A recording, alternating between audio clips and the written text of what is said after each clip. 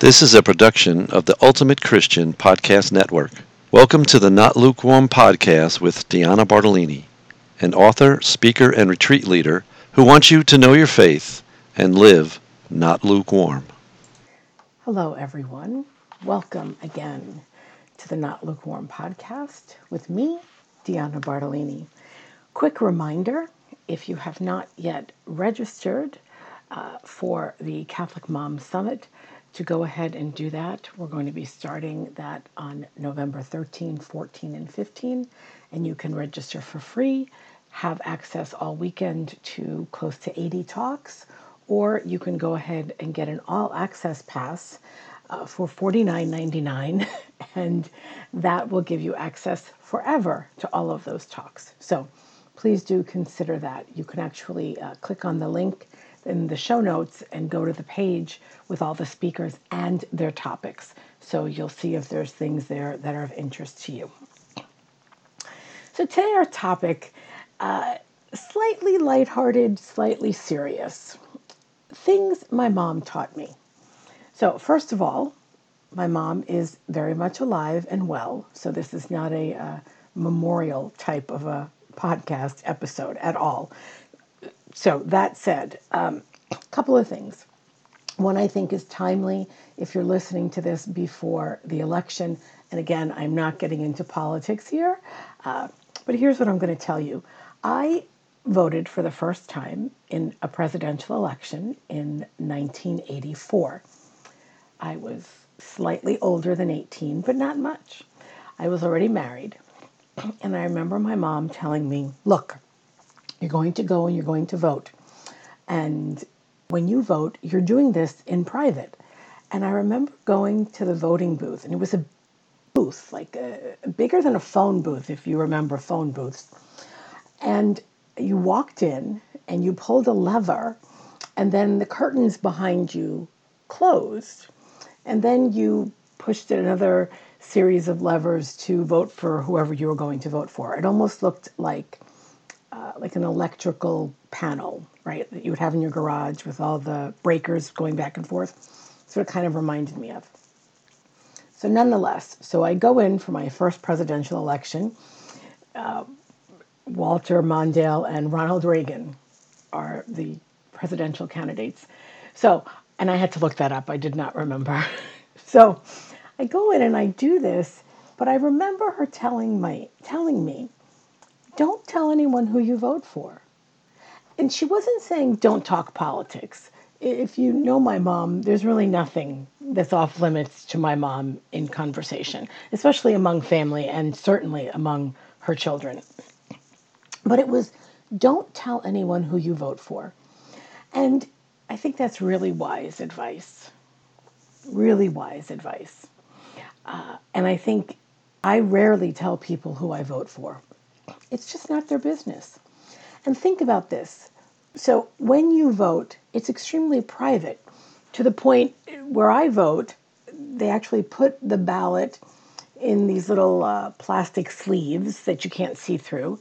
You're standing up and you go to one of these like study carrel kind of things. You're in private.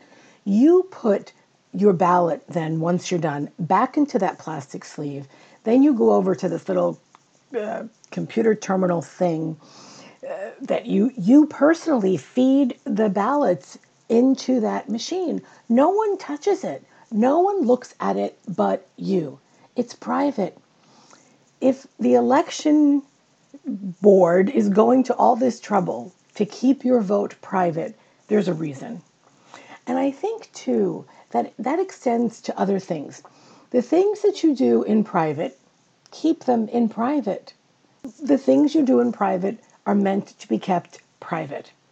It's not to say that you can't discuss them, if need be, with your spouse, with a trusted friend, not on Facebook, not on, in a public forum. Private things are meant to be private. If we're doing them that no one else knows how we're voting, right? Why would you tell everyone? And it just will save a lot of, in my opinion, grief and aggravation and ill will. Because this is a contentious election, and people are getting angry for things that really, it's not their prerogative to get angry with you about how you're voting. So that's what I have to say about that. My mom always said, don't tell anyone who you vote for. And again, just extend that. The things we do in private, keep them private. We don't need to tell people about them. All right, next thing my mom always said, in your heart of hearts. And I would look at her and she'd say, but in my heart of hearts. And I think, Mom, what? We have one heart. We don't have heart of hearts. What are you talking about? And I'm going to admit very readily that I have used this phrase over and over again now in my own life with my own children. In your heart of hearts, what do you believe? What do you think? What do you know deep down inside of you? It's your gut, really. It's a nice way of saying your gut. In your heart of hearts, in your soul. It's what the Spirit, the Holy Spirit, is prompting you to know to be true. Go with it. Stop second guessing yourself. Yes, I am speaking to the choir. You know, so many times you think, oh, I should call so-and-so, or, oh, let me reach out to this person. And you don't, because you don't want to bother them, or you don't want it to seem weird, or you don't want to get embroiled in a long conversation. You know what? Do it anyway. And then it also applies when you're making decisions. In your heart of hearts, what do you think you need to be doing with this decision that's in front of you? What do you need to be acting on? And go with it. When you are set, you have 2 options, 3 options, where does your soul tell you to move? That's not, as another friend of mine used to say, it's not Jiminy Cricket. It's the Holy Spirit prompting you to do what is right. So, what is in your heart of hearts? That's going to tell you what you're passionate about, what you really need to do next. Whether the person in front of you is telling you the truth or not. We question often, am I really being a good judge of people? Am I being a good judge of myself? Am I taking care of my life the way I'm supposed to be? Ask yourself those questions. Ask yourself those questions in prayer, but then listen to what your heart of hearts is telling you. What is deep inside of your soul that is telling you to do? You have big questions sometimes to take care of in life. Changing careers, who to marry, where to live. If you're a young person, what major should you have in college? All of these things are huge. Listen to yourself. You know yourself, and go with that. And so I would, initially when my mom would say those things, well, what's in your heart of hearts? I would think, really? But now I think about that. What is in my heart of hearts? And I think, what is in there so deep that I know it? So what is deep inside you that you know? Trust it and act on it and live like you know it and really believe it. Because I think we can trust ourselves and not be afraid that we're doing the wrong things all the time in terms of decisions we have to make. Go with what is in your heart of hearts. And again, people of prayer, we're going to say the Holy Spirit is putting those promptings in there. But however you want to say it, it's knowing what you know and living out what you know. All right, so that's number 2. What's in your heart of hearts? Last thing, when it's your toothache, it hurts. I know, that's super profound, isn't it? And that's actually something my mom, we've had conversations about that as I've been an adult, not when I was a kid. I don't remember her saying that to us when we were kids. But the point is this, every one of us have pain, and sometimes it's a horrible pain of a toothache. I personally, like, toothaches are the absolute worst for me, right? For most people, I think they are terrible. And it hurts. But nobody necessarily knows that. nobody necessarily sees that. And outside of a few people that are in your close circle, your family, a couple of close friends, the sad reality is nobody cares. Or I should say very few people care, right? We carry around a lot of unseen and unknown suffering, and it hurts us. So what does that mean in terms of our daily life? Well, it means a couple of things. First of all, when you have that pain and suffering, whether it is a literal toothache or not, try not to inflict that on other people. However, it also means that just like we're walking around with a toothache, other people may be doing the same. And so it is a little bit unfair for us to expect that they're going to be more concerned with our pain than their own.